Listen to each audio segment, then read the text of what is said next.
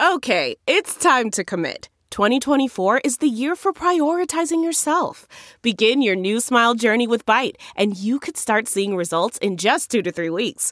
Just order your at-home impression kit today for only $14.95 at Byte.com. Byte Clear aligners are doctor-directed and delivered to your door. Treatment costs thousands less than braces. Plus, they offer financing options, accept eligible insurance, and you can pay with your HSA FSA. Get 80% off your impression kit when you use code WONDERY at Byte.com. That's BYTE.com. Start your confidence journey today with Byte.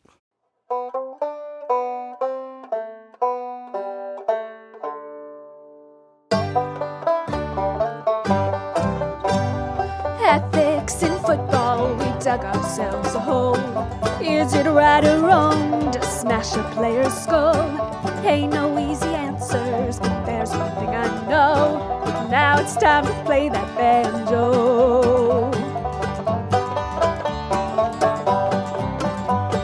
Football's our favorite, but won't you please take note? We see it's got some problems, we're all in the same boat. Reckoning with football's past, I reckon you better paddle fast. Boys, I think I hear that banjo.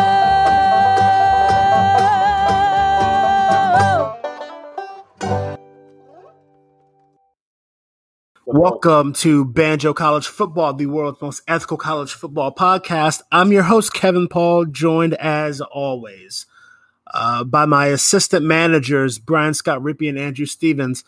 Folks, we made it through a week of SEC football without any public COVID outbreaks. But, you know, those dirty Yankees up in South Bend, Indiana had to postpone a game this weekend. So how are we feeling about the future of college football in 2020? I'm not going to lie. So you introduced us this time as assistant managers. Last time I thought we were like vice provosts of bag dropping or something. Episode to episode, we're getting demoted without being told. Rippy, I don't like this. I'd like to be assistant to the regional manager next week. I was about to say, at this rate, I think we might be able to just kick me off the podcast within a month or so, which would be the ultimate goal. Stay on your feet, man. You know, no one's job is safe. There is no depth chart. Okay. Speaking of no one's job is safe, due to the weaker man that he killed this week, Kevin Paul, our host, is now a gainfully employed member of society. Let's give a nice little... Let's go. We don't have COVID here, so that'll be a nice plus. That and no state income tax. No one ever mentions that. Yeah, I am moving to Austin, Texas by the end of the month for all our dear listeners. As we said, COVID does not exist in the state of Texas because the border wall just keeps it all out. People don't know this, but right outside Beaumont, there's a pretty big wall blocking it from Louisiana, too. So I've been working day and night to build that motherfucking thing between us and Texas. So I'm just working on getting my passport updated so I can, enter the great country of Texas soon. It's awesome. This air doesn't have diseases in it. It's the best. Thanks, Governor Abbott. Yeah, that does seem. I will say that as we were talking about just pre-recording, it does seem that the Texas does, as they do things bigger and better, they do their hygiene theater better because Rippy, you can probably attest to this better than me, but for those people that are not like actual COVID deniers, they have to be thinking that like Texas is kicking the virus's ass the best, right? Like they're suppressing COVID the biggest. Yes. I mean, I feel like they just say that every time someone pulls up at a stoplight with a jacked up trucks and straight pipes. And then when they blow the black smoke by me, I assume that's just like pesticides for COVID. So everyone's doing their part is kind of the way I'd like to look at it. Because there's Joe Biden and Donald Trump both said, neither of them emphatically support a Green New Deal. So I'm glad those pipes won't be coming off those trucks anytime soon. I'm thinking about getting some on my 4Runner. I'm going to go by the mechanic on Saturday and see if he can hook me up. Maybe I think I'm going to get some on my Toyota Sienna. Cars. I got to buy one of those soon. Can't wait. Man, KP, you want mine? I got to sell one soon. let's talk off air. Let's talk off air. All right, get us back on track here, gentlemen. We don't analyze football like the regular college football podcast might, but Andrew, there's a big game coming up this weekend. No, there's not. Some would call it. I don't know if you would. One of your arch rivals, that school in West Georgia, called the Alabama Polytechnic Institute. They come up to Athens this week. How are you feeling that the college football gods saw fit to this rivalry being played in week 2? Didn't really know the game. Still don't know what time the game is at. Was not confident before 3 days ago that the game was actually being played in Athens. I'm not actually convinced that the game is going to occur. Not for any COVID reasons, but for reasons in my own brain. I do not know if I'm going to either sit down and scream at the television bloody murder or simply just try and not watch the game because I've convinced myself that this season doesn't matter and I don't care. But KP, as one who watched me watch the Arkansas game, I think we both know that Andrew was cursing at his television as Georgia was driving up 27-10 in the fourth quarter. I've never seen a man have such high standards for a program that has disappointed him as often as it has. It's what's worse than Stockholm syndrome, because I think that may be a case of what you've got, Andrew.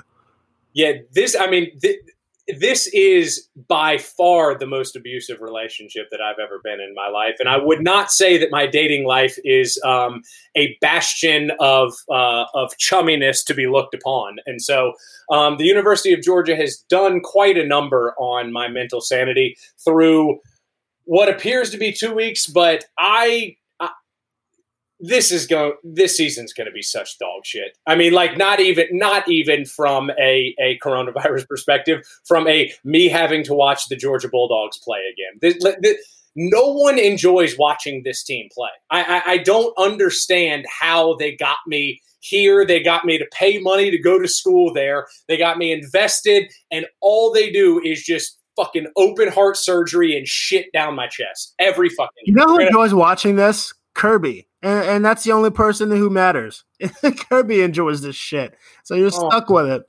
So what's fascinating about this whole, you talk about like you've convinced yourself the season doesn't matter. It's fascinating in that sense because like I found myself watching the Ole Miss game last week and I'm writing notes because we do like a post-game pod, like a column, whatever. So I'm just kind of somewhat jotting down notes in between beers just so I have something to go off of. And I find myself kind of like lost in the game. Like Corral looked pretty good. The defense was atrocious. Like you feel normal and you kind of forget your surroundings for a while.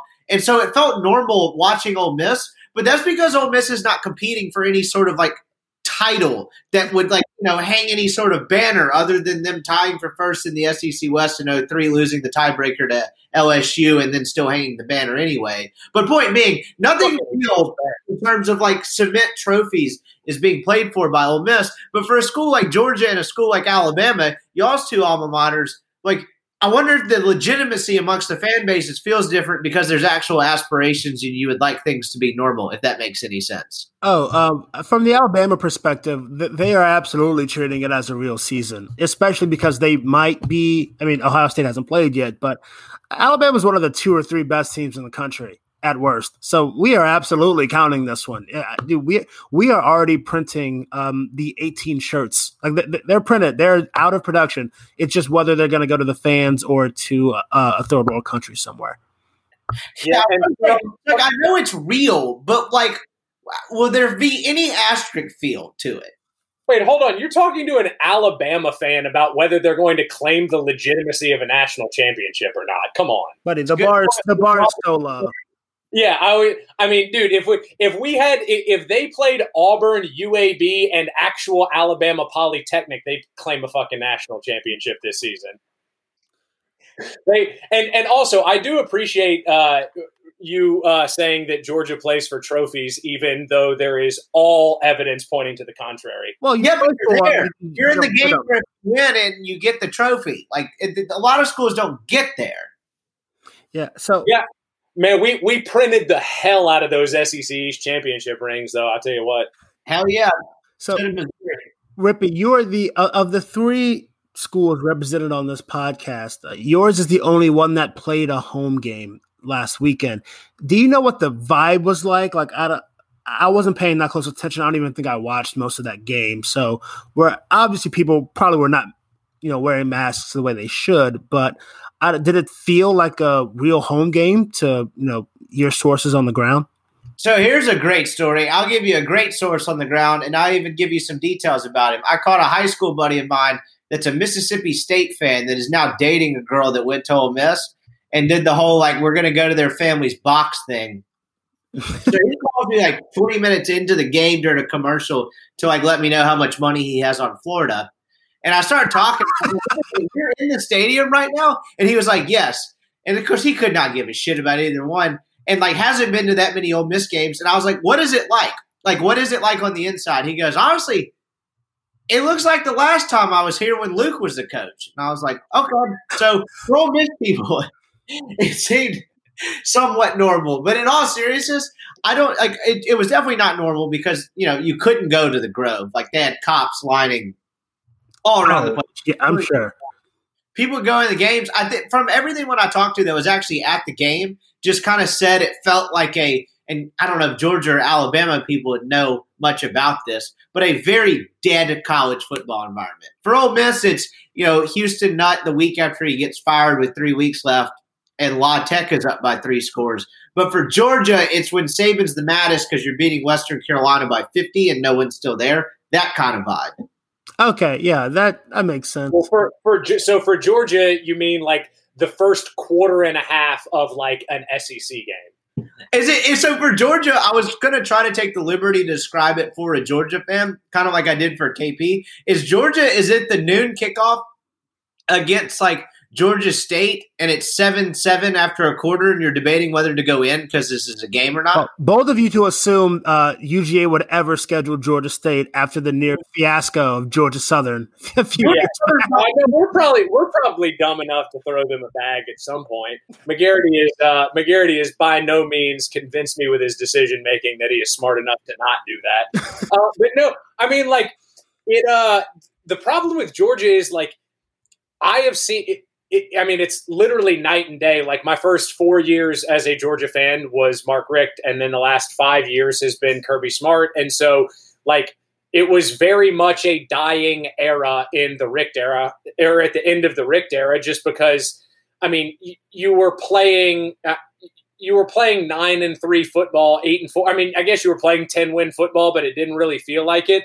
And so you had a bunch of people who were just kind of tired of it. And with that 8-3 or 8-4, 9-3 football comes a lot of nooners, and you'll have, especially the fraternity section, and the way that the Georgia student section does things is a discussion for another day, but they basically give the fraternity an entire section. And so they don't have to go get there early and compete for seats with the rest of the people. And so there's a massive 10,000 person just hole in the middle of the stadium for any decent games. But since Kirby's come along, it's kind of one of those, even the fraternity kids and all the dumbasses in the boxes and whatever, it's kind of get here early because you want to be there for the game. So I imagine that is going to completely take away from it's going to make any COVID atmosphere feel weird as shit now.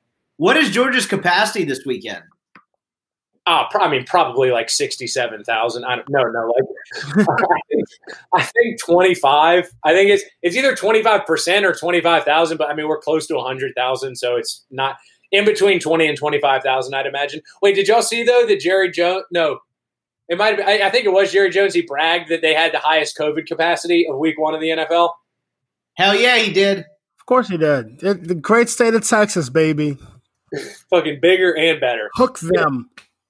Yeah, now the only thing that I actually do want to talk about, real football wise, is the closest the football game that happened 2 miles from my house, which is KJ Costello dragging his nuts all over LSU's face.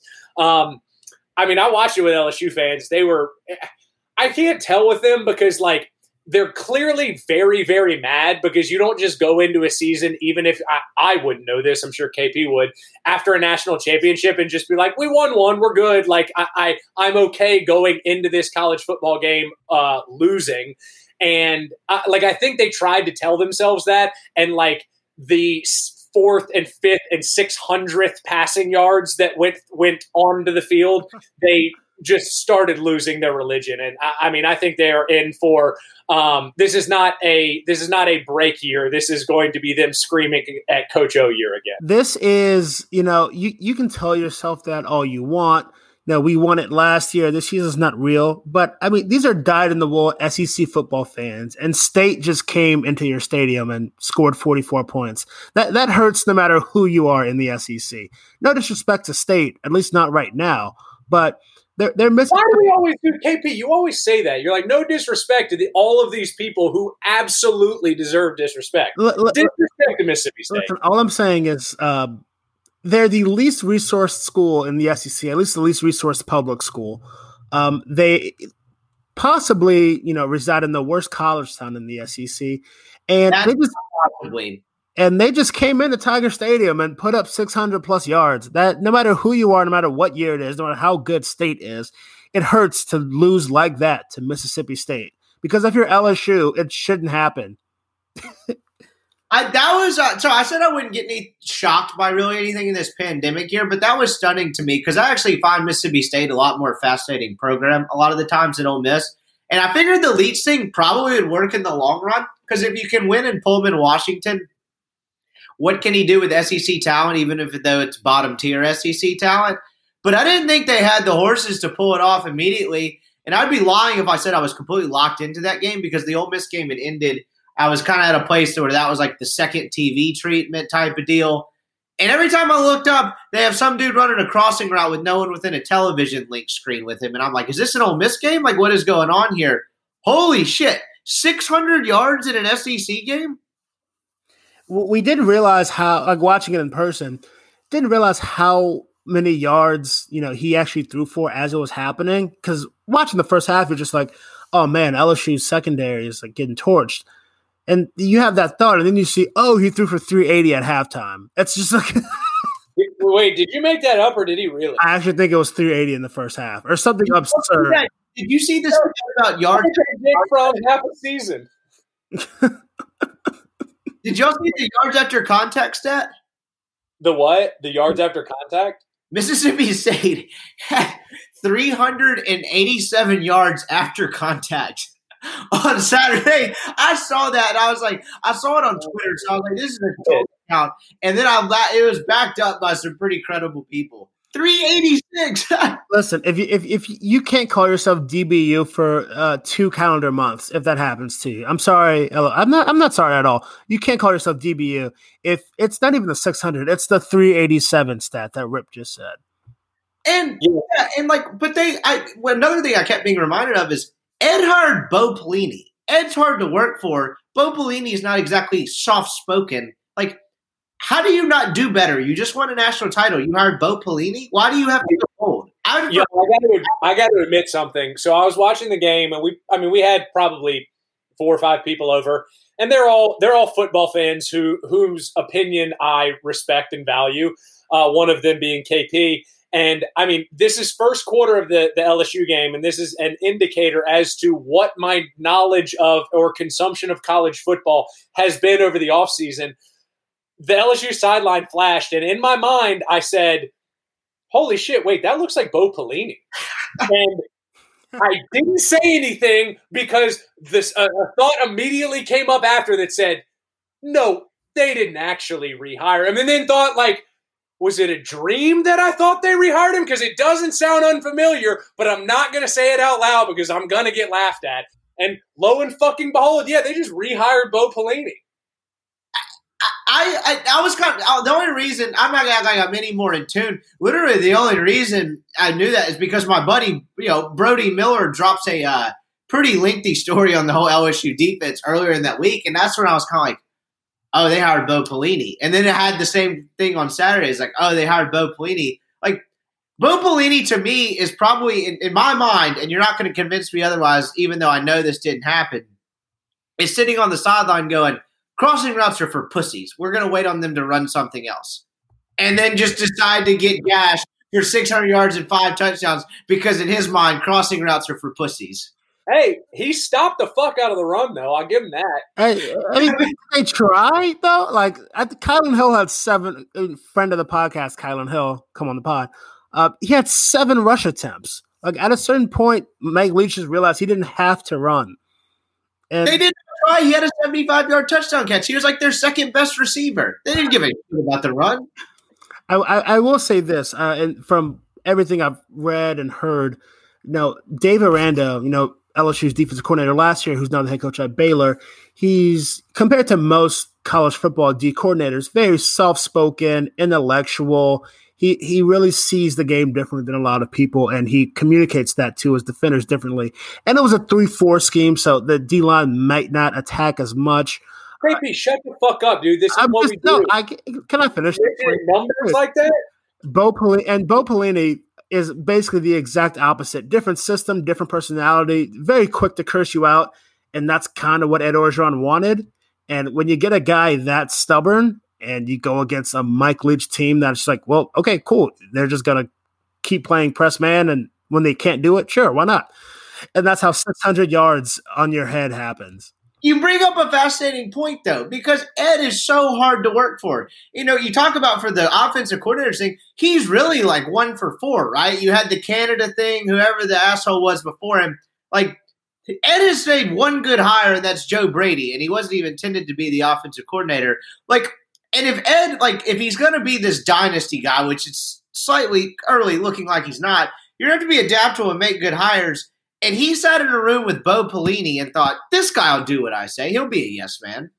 Not only that, but he also, again, I know LSU fans are pro Steve Ensminger because of the offense that operated last year, and I think the Ensminger and Joe Brady combo worked well, but I think that there is a lot of evidence pointing to the fact that it was just Joe Brady pulling a lot of the strings there and Joe Burrow pulling the strings there. So they kind of had the horses, meaning the Ensminger hire, if he turns out to not really be able to do anything with Miles Brennan and this continues kind of on a 8-4, 9-3 track, that's going to be it's going to be looked on retroactively as like, dude, you just went out and hired your buddy. Like, you got lucky and you hired a 29-year-old that knew what the fuck he was doing. So does this turn out, and I love some week 1 overreactions, but does this whole thing turn out to where Ed's the guy at the end of his LSU tenure that should probably have a statue but doesn't because the breakup's ugly? Let's rev it up, baby. He's Les Miles. Bitch, no, he's cheating. No, we're revving this thing up.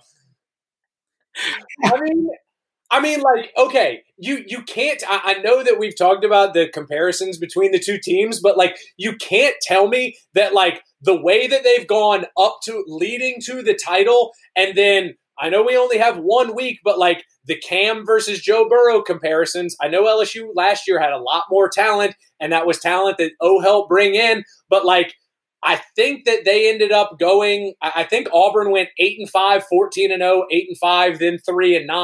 I don't think LSU has a 3-9 in them, but they don't have to get to 3-9 for them to run out of town. Like we were saying earlier, that goodwill runs up a lot quicker than you actually say it will. LSU, another big thing about this too is the coronavirus season. The victory tour doesn't happen. We're back into analyzing shit normally again. You don't get to go to the tailgates and shit talk everybody else and talk all braggadociously. It's because it's for what, dude? We're in another season now. You did I don't know. It seems as if them winning that title bookended something that they can no longer like kind of coast on the coattails of. So And there's probably an element to just it feels like so long ago because so much in the world has happened since. There's got to be that in it too. So so LSU was number 2 in the country in 2015, coming into Tuscaloosa, and by halftime of the game in Oxford, 2 weeks later, Les Miles was basically good as fired. That's how quickly this turns. In Baton Rouge. Auburn's crazy, but I mean, LSU can get crazy if you dare them to. And O might be getting there within a couple years. We'll see how everything builds, but it's not great early on. The problem with doing it is that mediocrity doesn't get – like mediocrity gains you longevity in a lot of places, but when you take it up here, like 8 wins might as well be 5. That was – it doesn't matter anymore.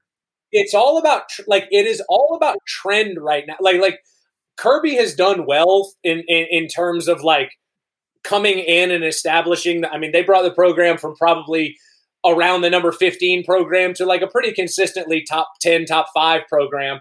But it's all trend. Like had Kirby won the title in 2017 and then we lost back like 2 straight Sugar Bowls and then whatever happens this year, like things start getting a little different. The only reason Kirby right now is just the girl that is held out time and time again until marriage or whatever. And you keep waiting and keep waiting and keep waiting. And eventually we're going to put a ring on it. But fuck, I don't know. O set the bar too high. You know, if last year, I'm not even saying winning the championship did it for him. If LSU still wins a championship, but they go 14-1 and they're just like a really, really good team, then that's different. Okay, LSU was maybe the best team ever last year at 15-0. And that's just you. No matter what happens, you will never, ever replicate that. Even if it's like a 4 or 5 year process, that's never happening again. And that's always the measuring stick that you're going to be compared to. Can I pull into my bag of arrows and fire off another arrow flaming take? Can I bust out that quick reaction? Let's go. Florida beats the shit out of Georgia and wins the East. Just beats the dog shit out of them. That would be fun. But if I know anything about Kirby, it is we have the ability to make every game ugly. Every game.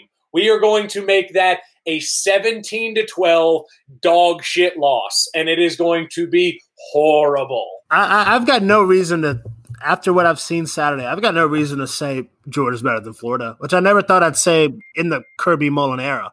But I don't see how Georgia's better.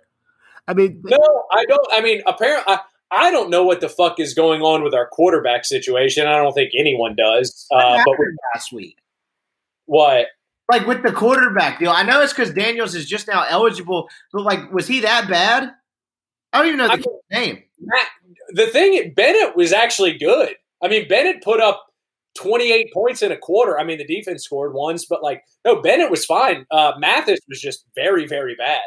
And so, like, from that perspective, like, had they started the game with Bennett, Georgia probably would have been up 21-3 at halftime, and we really wouldn't be talking about this. But I mean, you get down 10-5 to Arkansas, and people's going to start noticing.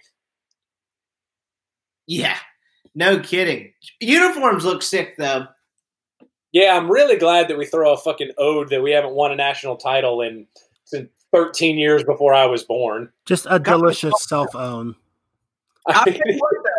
Trask in Florida did look legit. Ole Miss's defense is awful, but that kid Pitts is a freak, and I think Trask is probably the most accurate passer. And, like, you go back to last year, they're really the only team that gave LSU much of a game. Yeah, okay, but yeah, sure. I mean, Bama. I guess Alabama definitely gave them a game, but if you're talking about where LSU felt most vulnerable, I would say it's Florida way more than it was the Bama game last. I'll give you that for sure. Yeah. I guess it's been trending towards this. It's hard to envision Florida beating Georgia as long as they just haven't. I mean, Georgia's just sat on them for a few years now. But hey, who knows? I'm sure Andrew's really looking forward to that game. I mean, the only thing, and again, this is part of making the game ugly. Like, we probably still have the best defense in the country. I don't know what that means if you can't stop anybody, but like they only scored on like a 49-yard like busted coverage, and so from that perspective, I think our defense is too good for us to get blown out. But with that being said, I can easily see us losing games like 24-10 just because we have no idea what we're doing on offense. But George Pickens is a fucking monster. He's so good. If we can ever figure out anyone to get him the ball, I mean, he's easily the best receiver that we've had since AJ. What was the strangest thing y'all saw last week? Ooh, the strangest thing I saw. I don't know if this counts as strange, but Texas Tech going up 15 with 3 minutes to go and flashing the horns down, and then immediately losing in overtime.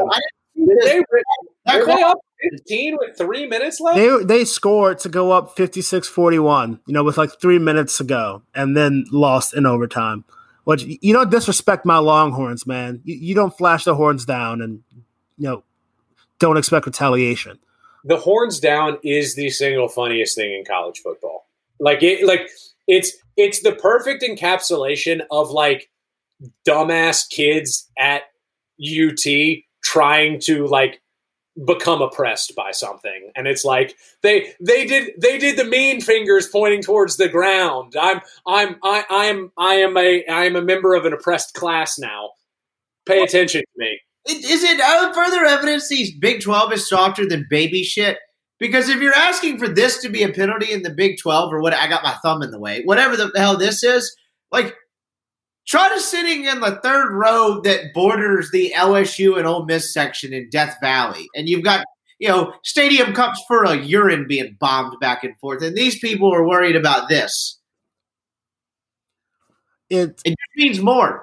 It does mean more. Another funny thing I saw was, for a long time, I guess Florida State's biggest issue was that they just did not have offensive linemen. I was like, okay, sure. So I guess through multiple head coaches and that being a focus in recruiting, that'll work.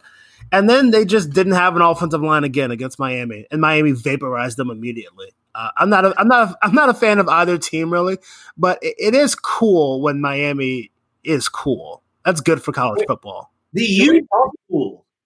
Can we talk about Florida State for a second? Because I barely pay attention to my own team. I sure shit don't pay attention to what's going on in Tallahassee. But like, it's literally like a top 5 perennial program that is now a bottom feeder of like a middling conference. Has there ever been I guess maybe like the Al Golden era of Miami, but like, has there been a harder fall from grace? Even Texas wasn't this bad. Florida State's in a weird situation because compared to, their peers, both public schools in the state of Florida and the rest of the ACC, they don't actually make a ton of money. Pretty much once Bowden retired and Jimbo got there, unless it was a big game, they couldn't sell out their stadium. Their alumni base isn't as big or as affluent as, other comparable schools. They just made their hay because they were always able to just recruit the shit out of Florida, like on Miami's level. And, once that dried up, AKA once Jimbo stopped trying, and then they hired 2 worse recruiters than Jimbo and Taggart and now Mike Norvell, I mean, you just see the bottom fall out because they don't have any other natural resources to fall back on if they just can't recruit Florida. And to KP hit, not to get like too technical, but like one to answer Andrew's macro thought. You talk about the fall from grace. Some of these other programs, it was just a decline. For Florida State, it's like Jameis, like 1 year and then just absolute nosedive. But to KP's point, like you bring up the offensive line, we're talking 3 hours of college football a day on radio last fall, so you get into some pretty weird rabbit holes. We discovered through some stat through recruiting rankings that Florida State's offensive line by recruiting stars was the 87th best offensive line in the FBS. By recruiting, not by their statistics on the field, by the dudes they brought to campus. And so to your point, Jimbo just stopped trying, and it's a half-decade-long fix, I think.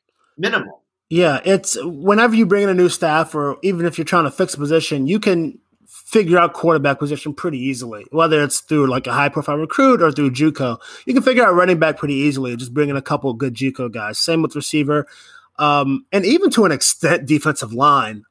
Offensive line is a multi-year fix. You cannot fix that in one cycle. That's going to play. It's nearly impossible. Laramie Tunsil didn't start his first college game. No, the learning curve is so steep, and if the learning curve is that steep and you're bringing in worse athletes in the biggest learning curve position, outside quarterback, Florida State the last 3 years is what you get. Is there anything that is like more obvious that you just don't belong on the field with a team than just DNs absolutely blitzkrieging your offensive tackles? Like, I feel like that has been. I turn on my TV at 11:30 in the fall any of the past 3 years, and it's just fucking James Blackman running for his life somewhere with Florida State down 13-0.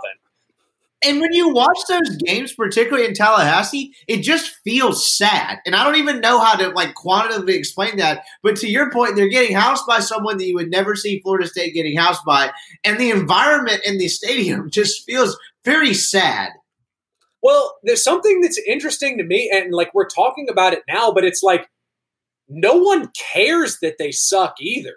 Like we talked about, and like I know this conversation is, directly antithetical to that, but like I felt like I saw a billion Think Pete. We know the Texas is back moniker. We heard like the incessant bitching when Notre Dame took a step back. All we heard after Pete Carroll was what's going on at USC. We still hear with Helton. We don't know what's going on with Miami. Florida State, I feel like the bottom has fallen out worse than any of them. And like mum's been the word even more than any of those situations. Like Mike Norvell may legit be a one and done guy. Like, wait, I could have this wrong, but like, would that be 3 coaches in 3 years, or it would be 4 coaches in 5 years, right? Taggart was fired. Taggart's first year was 18, and he was fired in the middle of 19.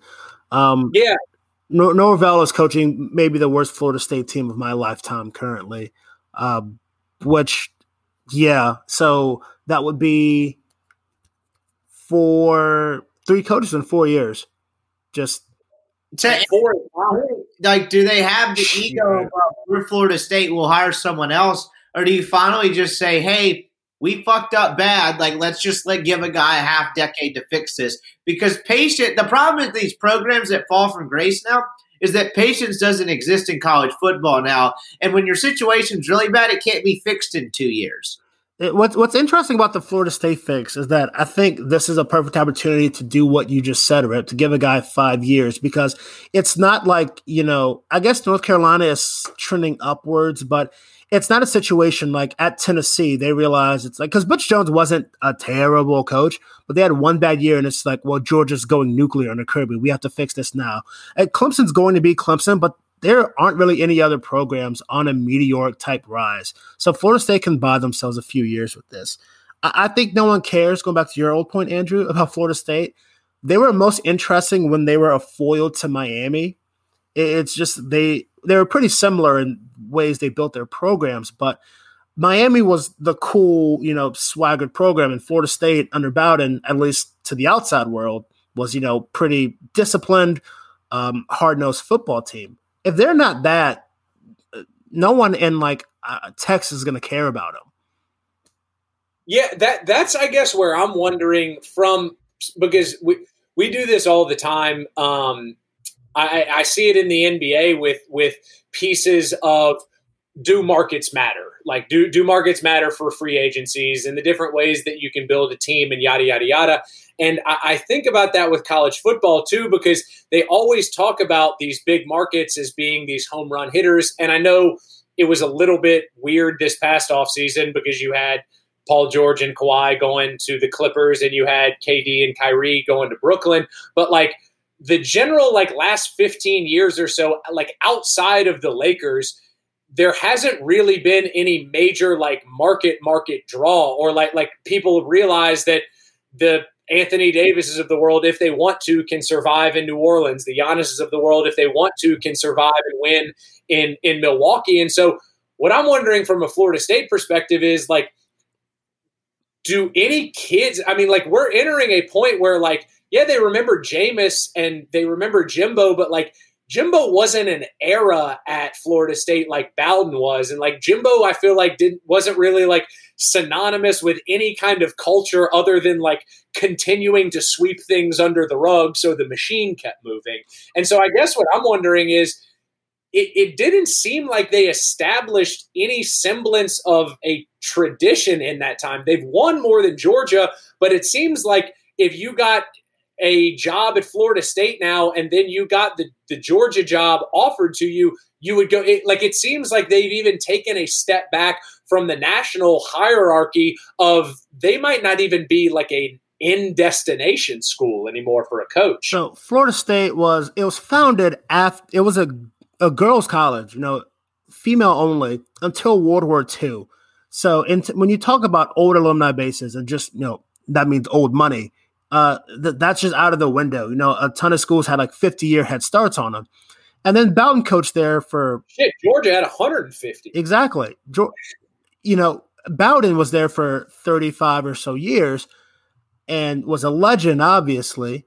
He leaves. His handpicked successor wins a national championship, but still leaves after 8 seasons. So it's like, I mean, outside of one dynastic run and, one guy kind of continuing that, what's Florida State got to lean on? Probably what happy, baby. I mean, some of what we're saying is probably what Jimbo was thinking about on the plane to meet with Ross Bjork the first time, no? Or I guess that wasn't Bjork. That happened after Bjork. It was Scott Woodward, Baton Rouge native and LSU grad, not bankrupted, but he made A&M give up $75 million guaranteed and then took the LSU AD job like a couple weeks later. They're the same school that made John Chavis the highest paid coordinator in the country. They've been wanting to do something like this. While he was suing LSU for more money, right? Or was it the other way around? I think Chavis was suing LSU. Yeah. So, that's exactly, yeah. Over salary, making shit tons at A&M. Look, money's never going to be an issue for A&M as long as the price of crude oil doesn't bottom out. Like, they'll be fine. Oh, no. What could possibly cause the price of crude oil to bottom out in this 2020? The greatest falling upward job of all time is Ross Bjork handling the Ole Miss situation the way he did, and then his next job is the largest athletic budget in the country. I'm really excited for Jimbo Fisher to start hate tweeting AOC when the price of crude starts going down because it's going to affect that contract renewal. Andrew, you Jimbo's, beef jerky line. Andrew, you fool! If you think that contract's ever getting renewed, whatever happens, Jimbo's never coaching another game after year 10. He's done. I must think the only one that gets renewed is if he wins the whole thing, right? No one is touching that contract until they have to. I've been under the assumption. I mean, one, if I'm Jimbo, dude, go make your fucking luxury beef jerky. Tell A&M to fuck off and try and fire you try and sue you for breach of contract. But if I were A&M, what do you think is the absolute minimum threshold for them to come up to year 11 and say, Jimbo, we're putting down at least another 5 years, or come into year 7 and say we're going to an extension? They have to win the SEC twice. Is one conference title enough? What, for $75 million guaranteed? No, one SEC title is not enough. Have you seen how little they've won historically? It's it's paltry. Coming from a school where I'm looking at a bare trophy case, it's paltry over there. Did you say twice? Yeah. It's 10 years, $75 million. I was going the same road you were going. I was going to go a step further. A national title and another playoff appearance. Wow. That's real. That's big. I just feel like y'all, I don't know, you saw they've been conditioned to such mediocrity that them being in the college football play, they talk about the Johnny Football's Heisman season like someone would talk about going 15-0 and they went 9-3. They're still talking about it. It's a weird dynamic because when you really look at their history, Kevin Sumlin's like the second or third best coach in school history. Yeah, easy. That's how mediocre A&M's been throughout history. Any game against South Carolina literally might be the greatest performance in school history. If Jimbo does win a national title, do they make all the players weld the class ring inside the national championship ring? The class ring has to be visible. Yeah, it does. Damn that national title ring! You got to show the class ring. Or do they just attach them like side by side? I think it's a problem. I think it's a problem they know they will have never needed to address. If Jimbo wins a national title, you know that statue of the 12 people swag surfing outside Kyle Field? They're just gonna redo that and it'll be 12 Jimbos. Dude, if you asked one person in College Station what swag surfing is, I think they would report you to the police. Outside of the football building. That's a caveat. It can't be in the football building. Yeah, no. You ask one of the 125,000 students that go there what swag surfing is, and no. It's funny because they do it every game. Every single game. But they call it something dumb based on some dumb tradition. Dude, that tour there, I went on a college visit there. Oh, you committed there, sir. Let's not lie to the listeners here. Oh, you were going to A&M, Andrew? What?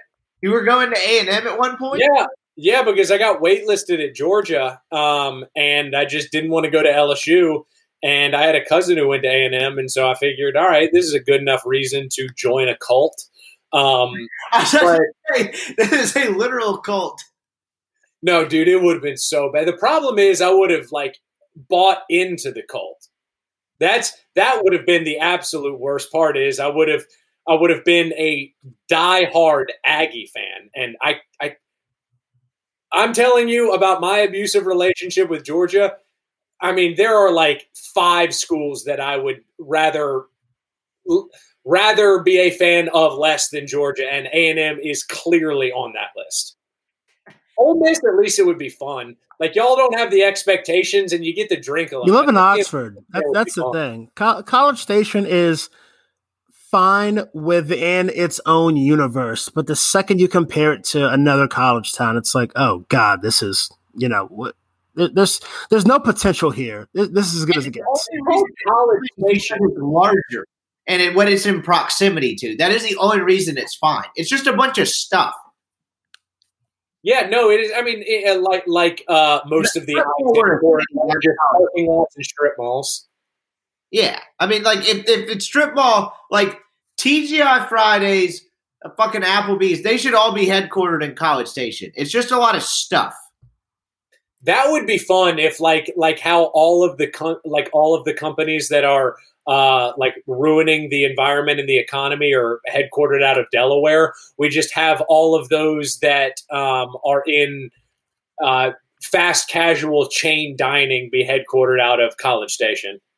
California Pizza Kitchen and Cheesecake Factory moved to College Station.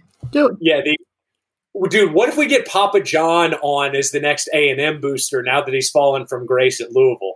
Now we're talking. They'll take it. A&M speaks one language, and it is called USD. They speak one language, and it is called garlic sauce, baby. I think that's a pretty good place for us to jump out here. Reb, who's Ole Miss got this weekend?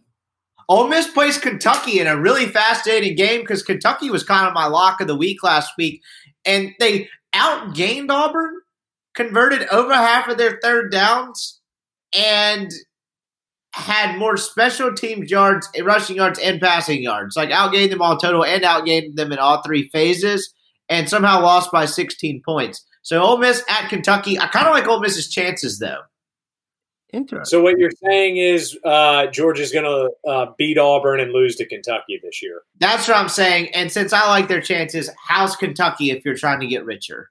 What's the line on the Georgia game? Oh, we got to be my favorite. 7. Georgia minus 7. 7? Yeah. That's huge. I hate to say this. I'm hammering the Auburn Tigers. That's a danger zone right there. Oh yeah.